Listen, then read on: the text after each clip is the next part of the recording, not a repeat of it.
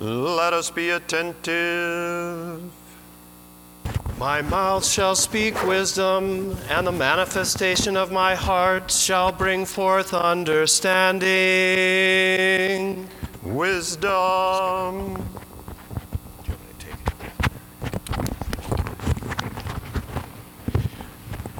The reading is from St. Paul's letter to the Colossians. Let us be attentive.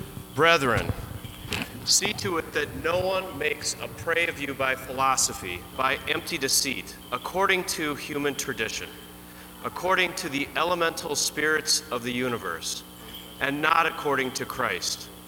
For in him the whole fullness of deity dwells bodily, and you have come to fullness of life in him, who is the head of all rule and authority. In him also you were circumcised with a circumcision made without hands, by putting off the body of flesh in the circumcision of Christ. And you were buried with him in baptism, in which you were also raised in him through faith in the working of God, who raised him from the dead. Peace be with you, the reader.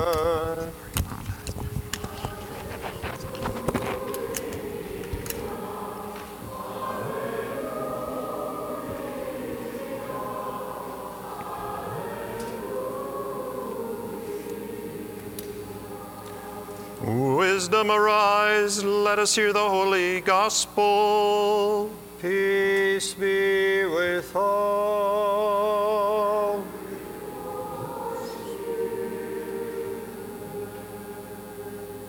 The reading is from the Holy Gospel according to St. Luke.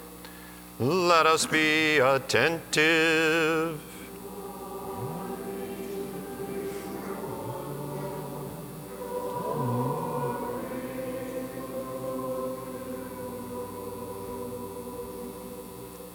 At that time, the shepherds returned, glorifying and praising God for all they had seen and heard, as it had been told them. And at the end of 8 days, when he was circumcised, he was called Jesus, the name given by the angel before he was conceived in the womb. And the child grew and became strong, filled with wisdom, and the favor of God was upon him. Now his parents went to Jerusalem every year at the feast of the Passover. And when he was 12 years old, they went up according to custom. And when the feast was ended, as they were returning, the boy Jesus stayed behind in Jerusalem. His parents did not know it, but supposing him to be in the company, they went a day's journey, and they sought him among their kinsfolk and acquaintances. And when they did not find him, they returned to Jerusalem, seeking him. After 3 days, they found him in the temple, sitting among the teachers, listening to them and asking them questions. And all who heard him were amazed at his understanding and his answers. And when they saw him, they were astonished. And his mother said to him, "Son, why have you treated us so? Behold, your father and I have been looking for you anxiously." And he said to them, "How is it that you sought me? Did you not know that I must be in my Father's house?" And they did not understand the saying which he spoke to them. And he went down with them and came to Nazareth, and was obedient to them.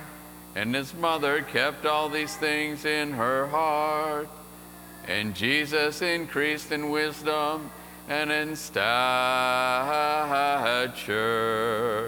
and in favor with God and man. Be to the reader.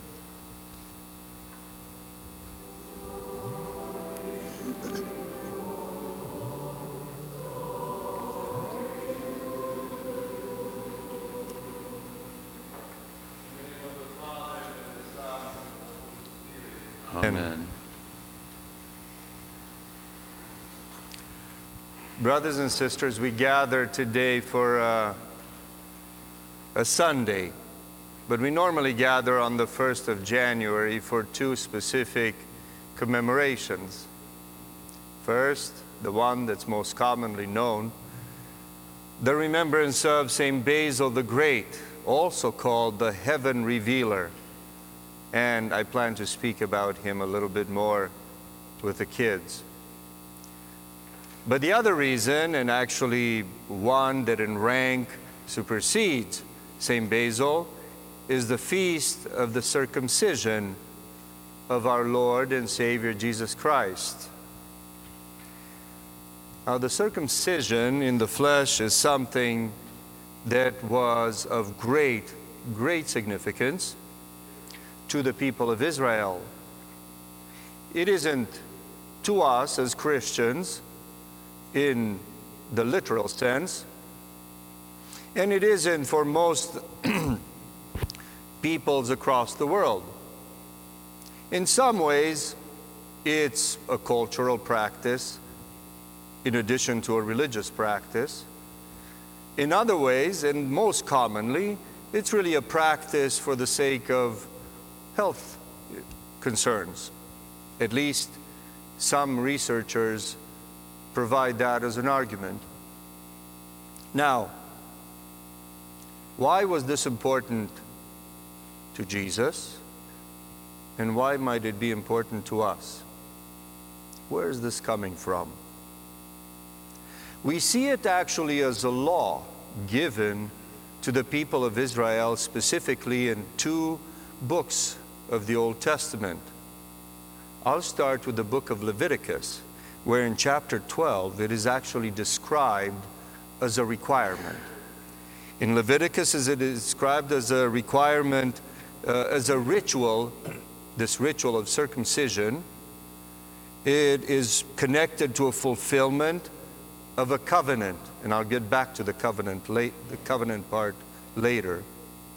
But this covenant is actually made complete, made full, by the fulfillment of an offering and the fulfillment of a process of purification.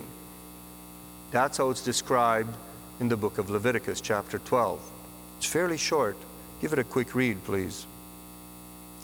But it also connects it to a greater meaning, and that greater significance is really that it's a sacrificial ritual that is offered by the men of the people of Israel, simply as being part of a broken world, a part of a world where sinfulness abounds even without us realizing it or feeling it, perhaps.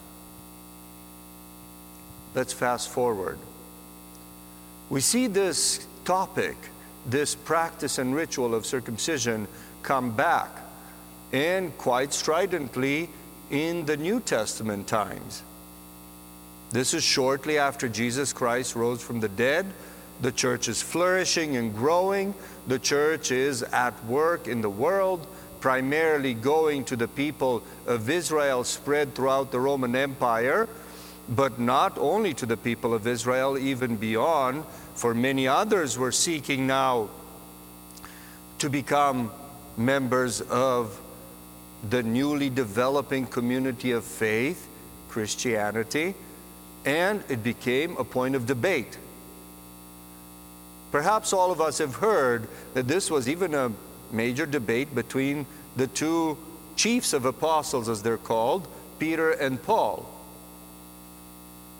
Interestingly, Peter, we learn, was arguing that everyone who wants to become a Christian, even if they are not part of the people of Israel, should be circumcised.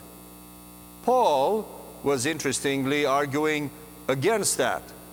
On the one hand, that makes sense, right? He is known as the apostle to the Gentiles, so he would have been sensitive to the cultural differences of all those people who are coming to faith in Christ, even though they did not have a background of the people of God, the Israelites.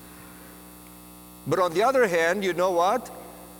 Paul himself circumcised his disciple Timothy when he made him a bishop and left him as his successor. He circumcised Timothy. Timothy was half Greek, half Jew, and he had not been circumcised. He was circumcised as an adult. And Paul's reasoning for that was specifically so that he may minister more faithfully and more powerfully to the people of Israel. It shows, in fact, a rational accommodation on the part of St. Paul to make sure that the audience, the people who are going to be the flock of Timothy, his disciple, would feel comfortable culturally as well around their new shepherd. Now, the New Testament, especially in the epistle to the Colossians, the Apostle Paul's epistle to the Colossians, and in the book of Acts and in other parts, actually does point out to the fact that circumcision in the flesh is not a requirement, but it is of spiritual meaning and significance.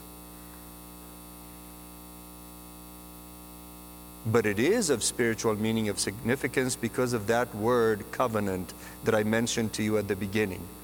So let's look at where that is coming from. This experience of being circumcised in the flesh, for most of the men as babies, right? But when it was given, they were all grown men. Not a fun experience, I can't imagine, particularly with the medicine of those times. It's a little bit easier.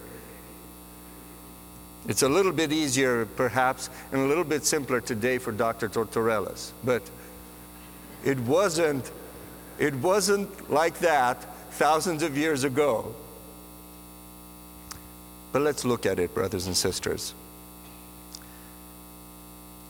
Go back in the Holy Book, in the Bible, to Genesis, the book of Genesis, chapter 17. Take a look at that. It's actually a little bit longer of a chapter, but it's really wonderful to read because it's given to Abraham. Here, at that point still just called Abram, is given this commandment. He is given this job to become circumcised, but not just himself. All the males of his household, all those who came of his lineage, and not only them either, but even all the men who were bought, in other words, slaves, into his household. And all of them were circumcised on that day. This was a covenant because the Lord God, the Lord God spoke with Abraham, renamed him, asked him to take on this relationship that's marked in his flesh sacrificially as a covenant for their relationship. In return, God promises Abraham that he will make him a father of many nations. And this looks, in many ways, like a contractual agreement, as a matter of fact. Read through that chapter. It seems almost like, you do this, I will do this. This is a promise that God makes to Abraham, and Abraham in return makes to God. God fulfills it in time. Abraham fulfilled it on that day. And this comes with a second promise, a promise to Abraham that he would have a son of his own flesh with his wife Sarah, who was also renamed slightly from Sarai to Sarah. Now, what is this exactly? What is this promise to one another between God and man supposed to serve us as? It's an identity. It is really the way by which we mark, by which the people of God, the family of Abraham, were marked in their identity as people who follow the one true God. That's why this connection with a slight change of name is also attached to God's commandment for this ritual. So then you might ask me, how do we practice it in today's world, 2023, in Minneapolis, Minnesota? How is that manifested for us as Christians today? It is actually beautifully manifested through a ceremonial prayer of naming. Sadly, even amongst us Orthodox, we've kind of lost that tradition. But on the 8th day, just like Jesus was circumcised on the 8th day and was given the name, we, the priests, go to the home of a newborn baby, not just the males, and we say the prayers of naming, commonly known amongst people as the 8th day prayers. But this is a brief 5-minute prayer that the priest and the parents, together with the newborn, get together for. And they give a name. They give a name to the child that they intend to use both at the 40-day churching that's supposed to come later, and we get to see the churching prayers most commonly because they're done in the church, typically on a Sunday in the liturgy. And then at the baptism. This is the significance. This is the identity that we take on, the meaning and the purpose of that covenant of identity with God.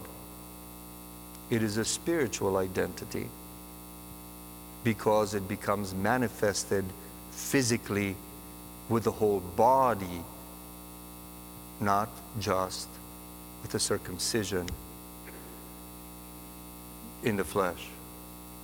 May the Lord God grant us the wisdom, willingness, and love to grow in our identity as His people. Amen.